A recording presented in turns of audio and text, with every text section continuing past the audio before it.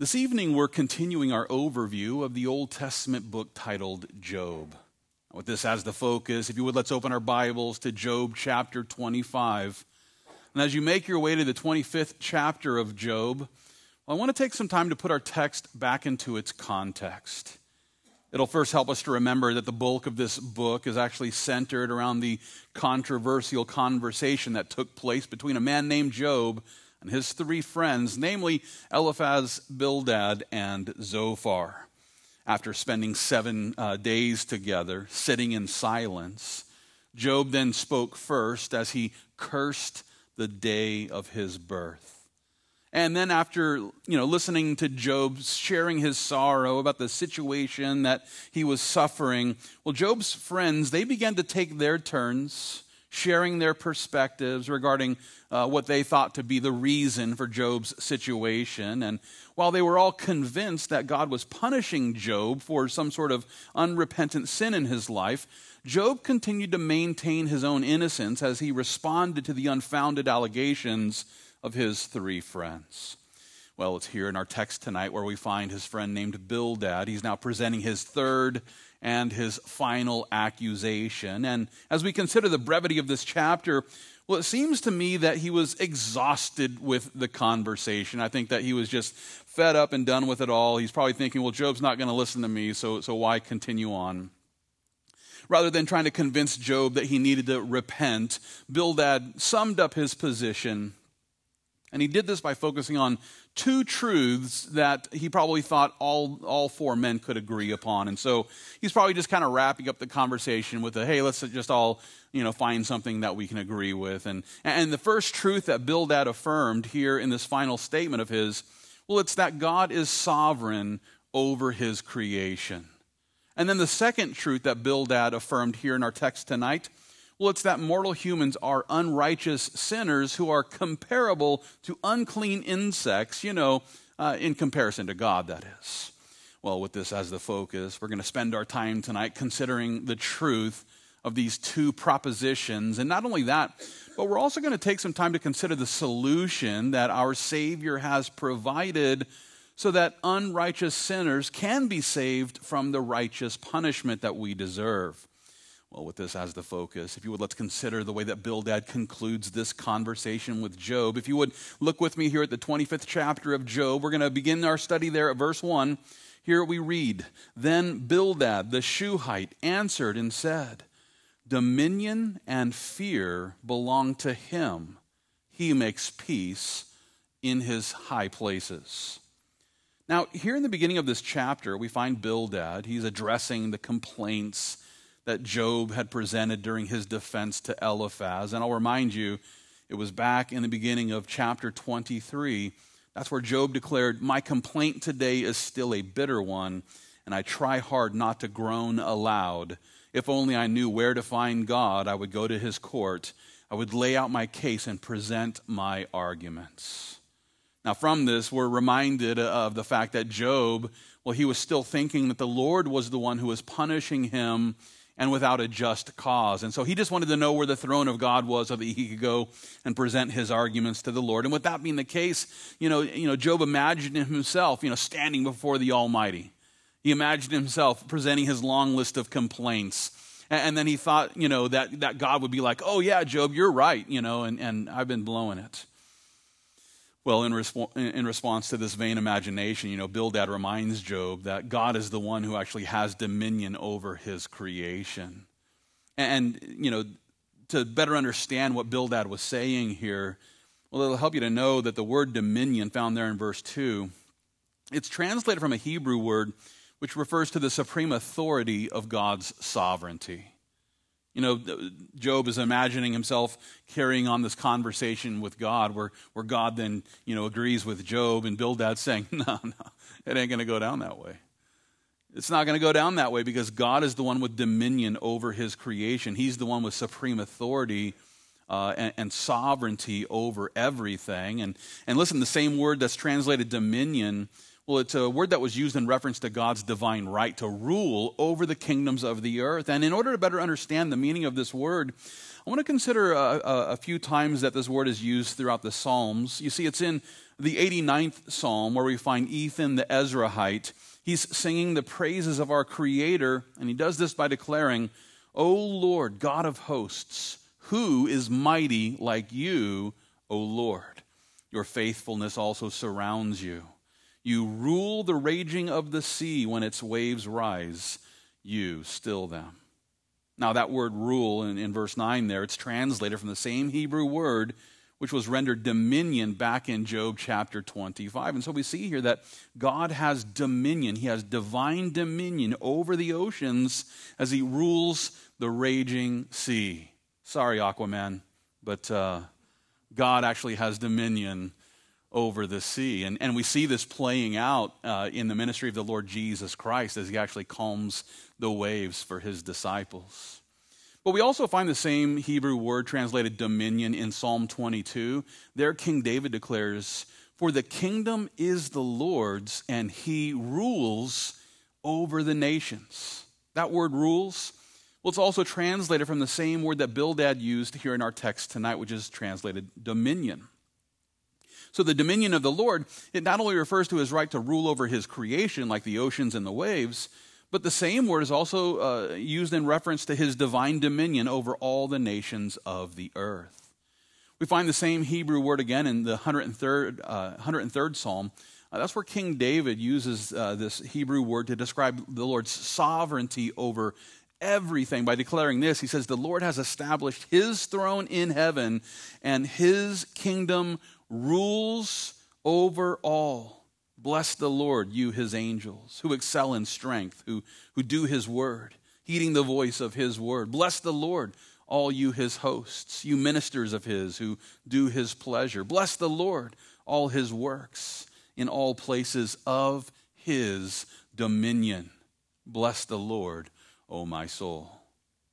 Christian, listen, the Lord is not only ruling and reigning over the raging seas, and he's not only ruling over the kingdoms of every nation, but he also has divine dominion over all of the heavenly realms as he rules and reigns over the angelic beings that he's created. I like the way that Jude summed it up in his little epistle where he declares this: "To God our Savior, who alone is wise, be glory and majesty, dominion and power, both now and forever. Amen."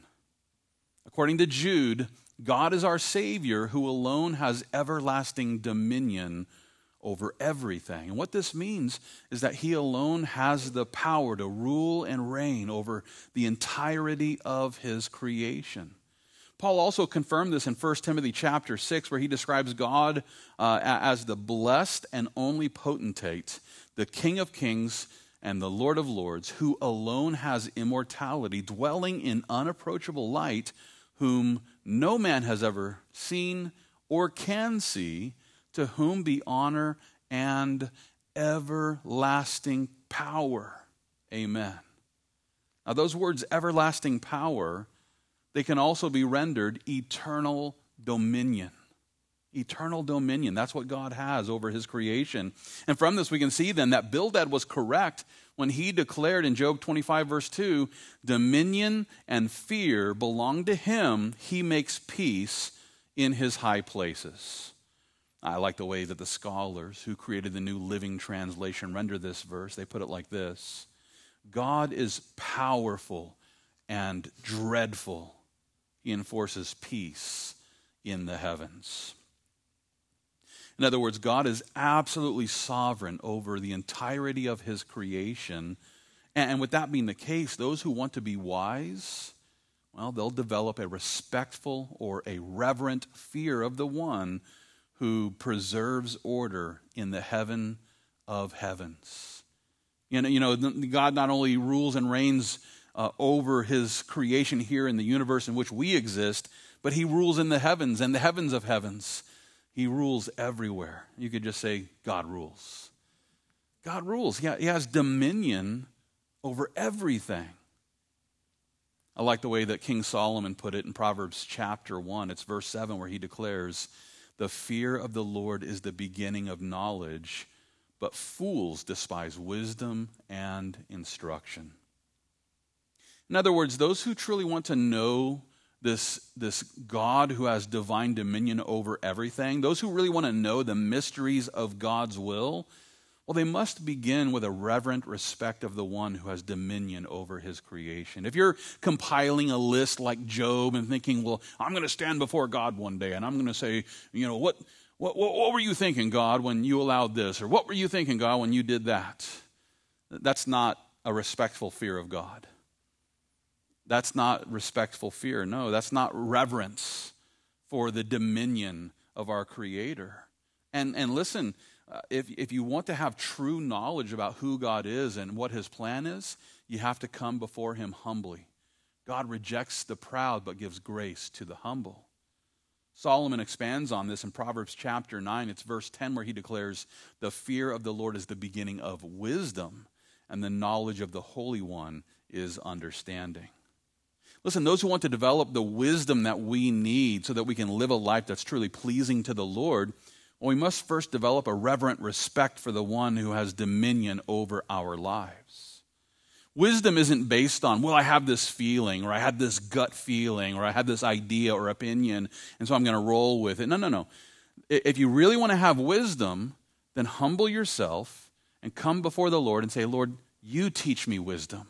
You give me understanding." And listen, he's given us his word so that we can gain that information, so long as we would simply receive it in all humility. As we consider how the fear of the Lord is the beginning of knowledge and wisdom, listen, it's in contrast to this that those who fail to develop a respectful fear of the Lord, they will also fail to develop a proper understanding of our Creator. This is precisely the point that Paul is making in Romans chapter 1. It's there where Paul declares this. He says, "For since the creation of the world, his invisible attributes are clearly seen, being understood by the things that are made, even his eternal power and Godhead, so that they are without excuse. Because although they knew God, they did not glorify him as God, nor were thankful, but became futile in their thoughts, and their foolish hearts were darkened. Professing to be wise, they became fools, and changed the glory of the incorruptible God into an image made like corruptible man and birds and four-footed animals and creeping things.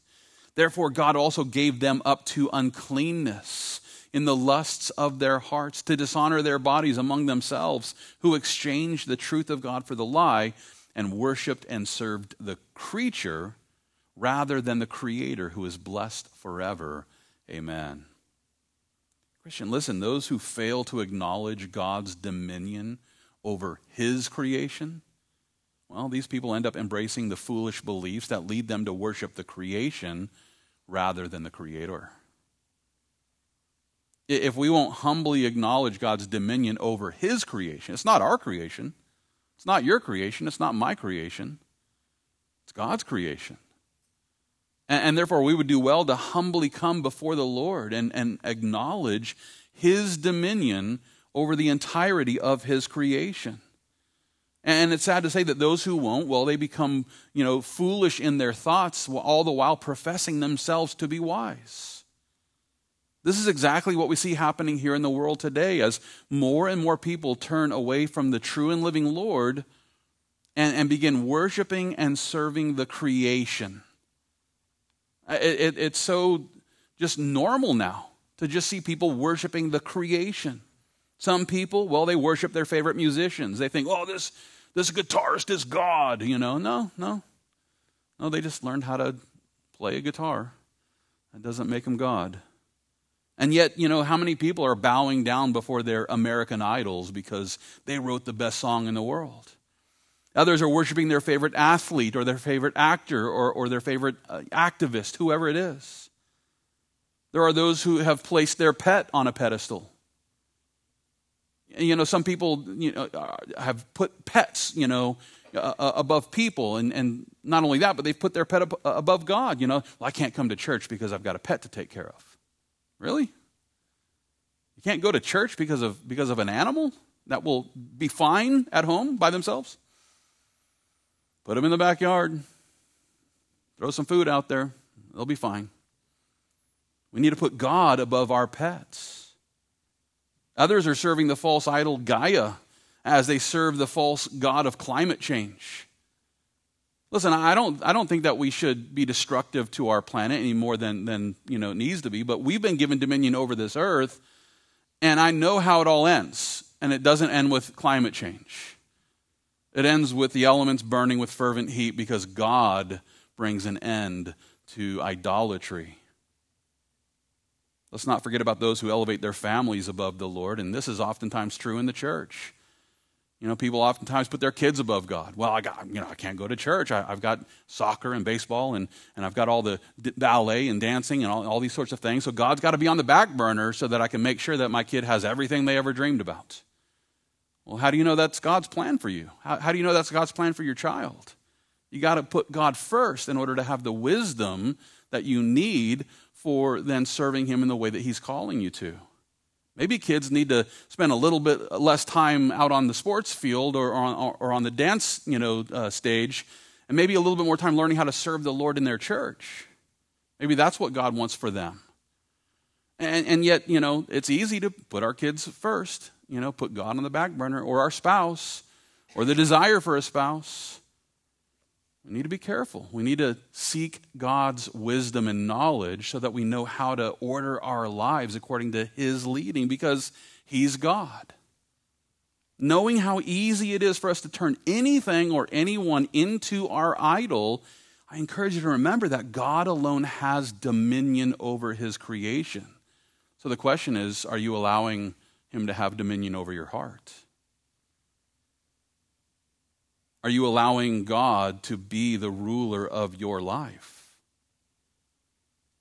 If you really want to walk in the wisdom of the Lord, we must make sure that we are fearfully submitting ourselves to the everlasting divine dominion of our Creator. With this as the goal, you might like to know that those who walk in the fear of the Lord, well, they don't need to fear anything else. If you're walking in the fear of the Lord, then you don't have to fear anything else. And to prove my point, let's pick up our study of Job chapter 25. If you would look with me there, beginning at verse 3, here Bildad asks, "Is there any number to his armies? Upon whom does his light not rise?"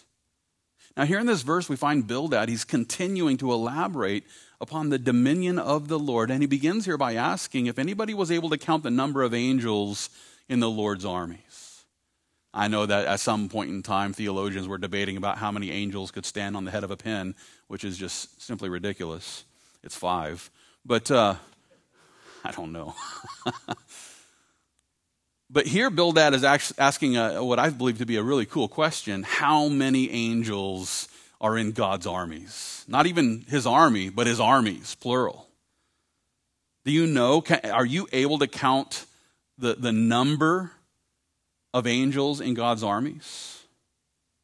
And the answer is no. We have no clue how many angels are enrolled in the Lord's army. And yet there should be no doubt that the angels in the armies there in heaven include a vast amount of incredibly beautiful beings who themselves are living in submission to the Lord. Case in point, it's in 2 Kings chapter 6 where we learn about the days when the king of Syria sent horses and chariots and even a great army to capture the prophet Elisha, because Elisha was in touch with the Lord and was taking information that the Lord was revealing about the king of Syria, and so Elisha was receiving this intel about their sneak attacks and delivering it to the king of Israel. And so the king of Syria was getting frustrated and came to find out that Elisha is the guy who's giving away all their secrets.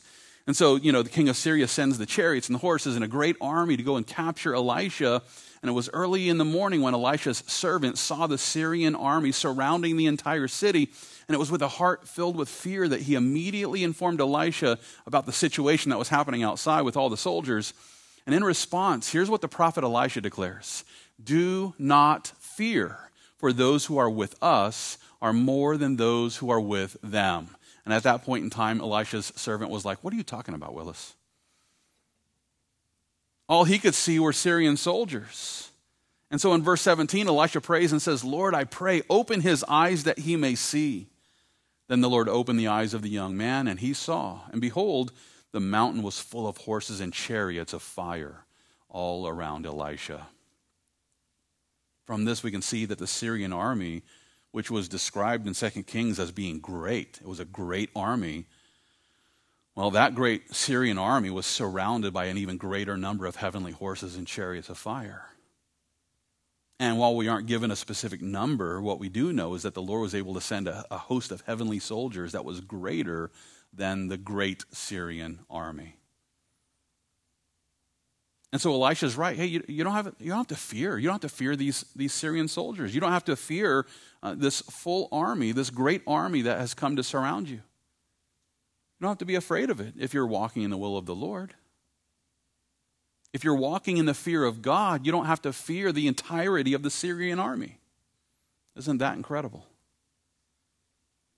I'm reminded of the day when the soldiers came to arrest Jesus right before he was crucified.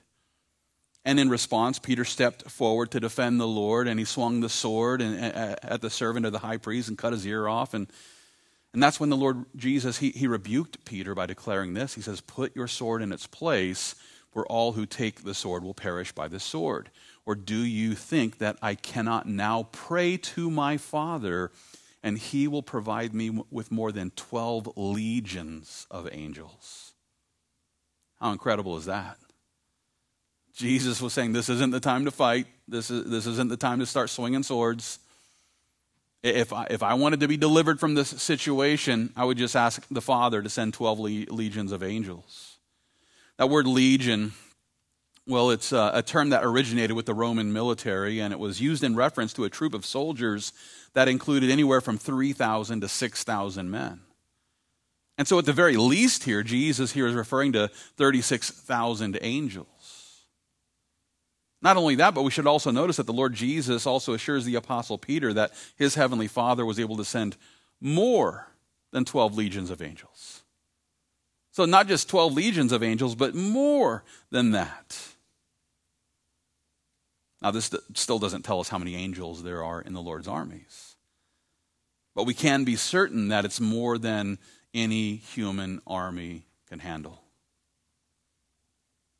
It's in Hebrews 12 where Paul informs us that there's an innumerable company of angels there in heavenly Jerusalem. There's an innumerable company of angels. How many is that? I don't know. Like, I have a hard time getting past the triple digits, right? So an innumerable amount you're not even going to be able to count it. And that's what Bildad is saying here in our text tonight as he encourages Job to realize that it's impossible to count the total number of the angels that the Lord has in his armies. And with that being the case, well, we can rest assured that the armies of this world will fail to stop the second coming of Jesus Christ. You know, there's a couple of battles that we find in the prophetic word of God which are going to play out that lead up eventually to the battle of Armageddon. And I think this is what the psalmist is writing about here in Psalm chapter 2. It's verses 1 through 4 where the psalmist asks, why do the nations rage and the people plot a vain thing? The kings of the earth set themselves and the rulers take counsel together against the Lord and against his anointed, saying, let us break their bonds in pieces and cast away their cords from us. He who sits in the heavens shall laugh. The Lord shall hold them in derision. From this we can see that those who eventually gather together for the battle of Armageddon, well, they're going to quickly realize that they're fighting against the God who commands an innumerable army of angels. And not even that the angels are going to need to fight, because, you know, when we study the invasion of Jesus Christ in Revelation chapter 19, it's the sword of God that's coming out of his mouth that just wipes out those armies there in the valley of Megiddo. But we can rest with great assurance in knowing that greater is he who's in us than he's who's in the world. And the God in heaven who has dominion over his creation is also the commander over innumerable angels who are stationed in various armies. And so the Lord is simply going to laugh at those who try to stop the second coming of Jesus Christ. At the same time, we must not fail to realize that the Lord has revealed the light of his salvation to every single person so that they might escape the judgment that will eventually come upon this planet. Now, I want to consider how Bildad puts it here in verse 3. Here again he asks, "Is there any number to his armies? Upon whom does his light not rise?" Now here in the second half of this verse here, we find Bildad, he's referring to the common grace of God. Just to be clear, when we talk about the common grace of God, we're talking about the blessings and the benefits that are enjoyed by both believers and unbelievers. I like the way that Jesus explains it in Matthew chapter 5. It's verse 45, where he informs us the Father makes his sun rise on the evil and on the good, and sends rain on the just and on the unjust. This is the common grace of God that allows both believers and unbelievers alike to enjoy sunsets on the beach and snowy days in the mountains. Christians and non-Christians both enjoy savory food and sweets. You know, there's a common grace that God has provided to people whether they believe in him or not. As a matter of fact, the atheist who pronounces his disbelief of God is actually taking the very breath that God gives them to deny the God who created them.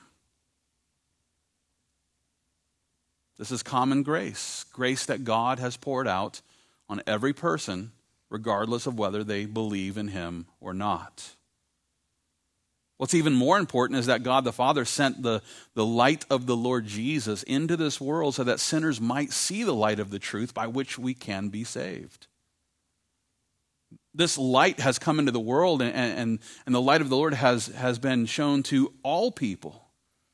And knowing that sinners prefer spiritual darkness rather than the light of the Lord, well, that's why the Father then also sent the Holy Spirit to convict the world of sin and righteousness and judgment so that every person has the same opportunity to be saved. And this is why Paul says back in Romans 1 that they're going to be without excuse. If they find themselves at the great white judgment seat of Jesus Christ being condemned for all their sins, they will have no excuse because they've seen the light of the Lord and the Holy Spirit has convicted them of their sins and given them the opportunity to get saved, and they reject it anyway.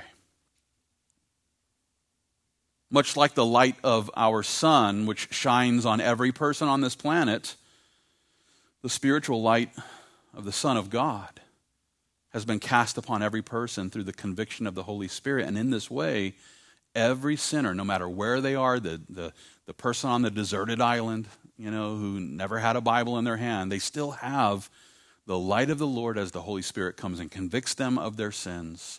And if they would simply humbly receive the truth that the Holy Spirit is bringing into their hearts, then the Lord is going to reveal himself to them. And as the Lord reveals the plan of salvation to every person who wants to receive it, well, that's when they're able to put their faith in the substitutionary sacrifice of Jesus Christ by which we're saved. In order to further explain my point here, I want to consider the concern that Bildad raised here in the final verses of this chapter. If you would look with me there beginning at verse 4, because here Bildad asks, "How then can man be righteous before God? Or how can he be pure who is born of a woman? If even the moon does not shine and the stars are not pure in his sight, how much less man who is a maggot and a son of man who is a worm?" Now here in the final verses of this chapter, we find Bildad, he's shifting his attention from the divine dominion of God to the fallen state of those who have been born under the curse of original sin. And just to be clear, the curse of original sin was the sentence that the Lord issued there in the Garden of Eden shortly after Adam and Eve sinned against the Lord by eating the forbidden fruit. It was at that point in time when our universe was placed under the curse, which has affected everything from people to plants to planets, whatever it is. Everything has been affected by the curse. Paul explains it best in Romans chapter 8, where he declares, "For the earnest expectation of the creation eagerly waits for the revealing of the sons of God. For the creation was subjected to futility, not willingly, but because of him who subjected it in hope, because the creation itself also will be delivered from the bondage of corruption into the glorious liberty of the children of God. For we know that the whole creation groans and labors with birth pangs together until now. Not only that, but we also who have the first fruits of the Spirit, even we ourselves groan within ourselves, eagerly waiting for the adoption, the redemption of our body." Simply put, everything within our universe was affected by the original sin of Adam and Eve. And as a result, the whole creation has been cursed. The entirety of the creation has been cursed, and it's for this reason that entropy is now affecting everything, including the earth and the moon and all the stars, and everything's been affected by the curse. I like the way that Bildad puts it here when he connects the dots here between the diminishing light of the moon and the impure light from the stars. And he connects the dots between that and the fallen state of man that has left us comparable to unclean maggots when compared to the holiness and the righteousness of God. I like the way that Paul describes the fallen state of the human race. It's in Romans chapter 3 where he declares this: "We have previously charged both Jews and Greeks that they are all under sin. As it is written, there is none righteous, no, not one. There is none who understands. There is none who seeks after God. They have all turned aside. They have all become unprofitable. There is none who does good, no, not one.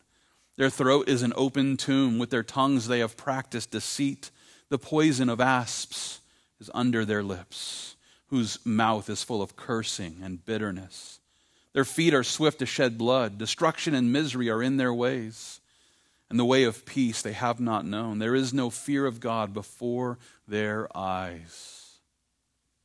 As we consider this description of the state of humanity, the nightly news will back up what Paul was saying there.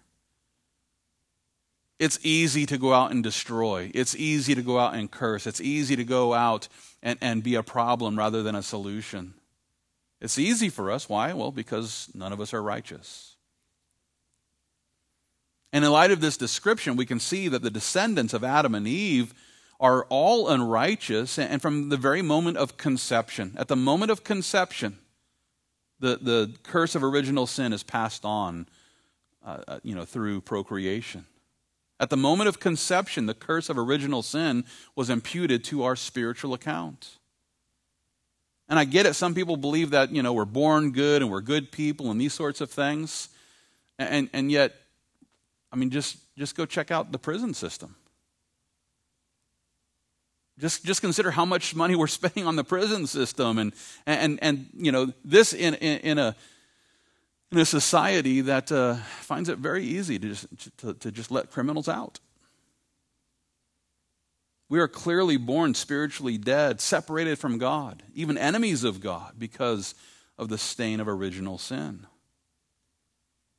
With that being the case, Bildad presented the right question back in verse 4 where he asks this: "How then can man be righteous before God, or how can he be pure who is born of a woman?" Great question. It's an excellent question. How can sinners like us be made righteous before God? How can those who are born under the curse be made right with God? How can the unrighteous be made righteous so that we can be saved from the righteous wrath that we deserve? And the Sunday school answer is what? Jesus. Jesus.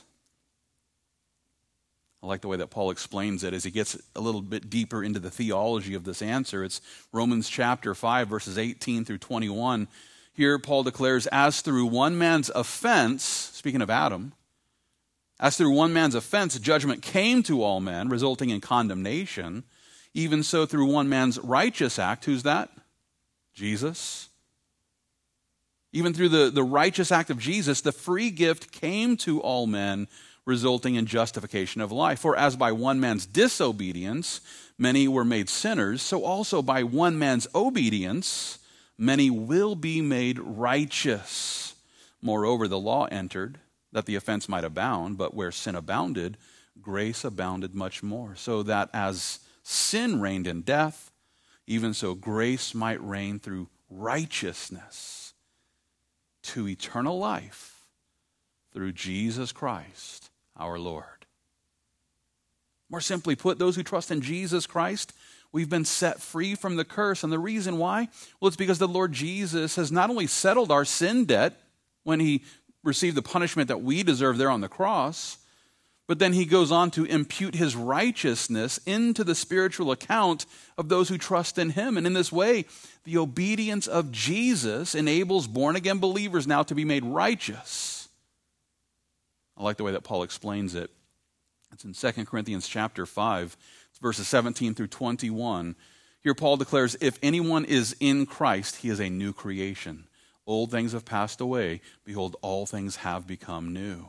Now all things are of God, who has reconciled us to himself through Jesus Christ and has given us the ministry of reconciliation. That is, that God was in Christ, reconciling the world to himself, not imputing their trespasses to them, and has committed to us the word of reconciliation. Now then, we are ambassadors for Christ, as though God were pleading through us. We implore you on Christ's behalf, be reconciled to God, for he, the Father, made him, the Son, who knew no sin, to be sin for us, that we might become the righteousness of God in him.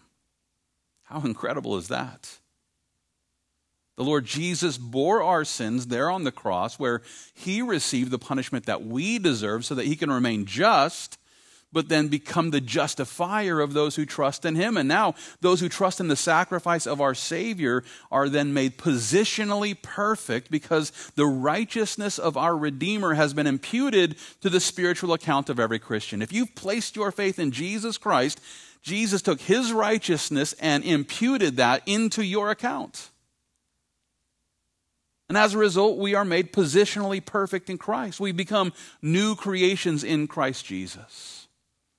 At the same time, it's important for us to realize that we're still waiting for the final act of our redemption, which is going to happen at the time of our resurrection. I want to consider again how Paul put this back in Romans chapter 8. It's verses 22 and 23, where he declares, for we know that the whole creation groans and labors with birth pangs until now. Not only that, but we also who have the first fruits of the Spirit, even we ourselves groan within ourselves, eagerly waiting for the adoption, the redemption of our body. From this we can see that the born-again believer who has become a new creation in Christ Jesus, well, we're still waiting for the finality of our adoption. We've been adopted, but then there's this final act of our adoption when the Lord takes the purchased possession, which is us, and what were we purchased with? The blood of Jesus Christ. And there's coming a day when the purchased possession will then enter into the final stage of our redemption, which is what? The resurrection. A brand new body. You guys excited about that? I know I am. I like the way that Paul explained it in 1 Corinthians chapter 15. It's verses 50 through 54. There he declares, now this I say, brethren, that flesh and blood cannot inherit the kingdom of God, nor does corruption inherit incorruption. Behold, I tell you a mystery. We shall not all sleep, but we shall all be changed. In a moment, in the twinkling of an eye, at the last trumpet, for the trumpet will sound, and the dead will be raised incorruptible, and we shall be changed. For this corruptible must put on incorruption, and this mortal must put on immortality. So when this corruptible has put on incorruption, and this mortal has put on immortality, then shall be brought to pass the saying that is written, death is swallowed up in victory. Christian, listen, this mortal body is still suffering under the corruption of the curse. And according to Paul, this body, which is made of flesh and blood, it cannot enter into the kingdom of God. And just think about that in an earthly sense. Can you go and live in the ocean? Is your body equipped and set up to live underwater? It's not. We can't breathe water, we get all wrinkly. Like you can't live underwater. Your body's not set up for that. Well, in a similar sort of way, your body's not set up to dwell in heaven either. This flesh and blood can't exist in heavenly places like that. That being the case, we can rejoice in knowing that we're going to receive a new body, which is a resurrected body. It's a spiritual body. It's a body that's set up so that we can dwell in the presence of the Lord.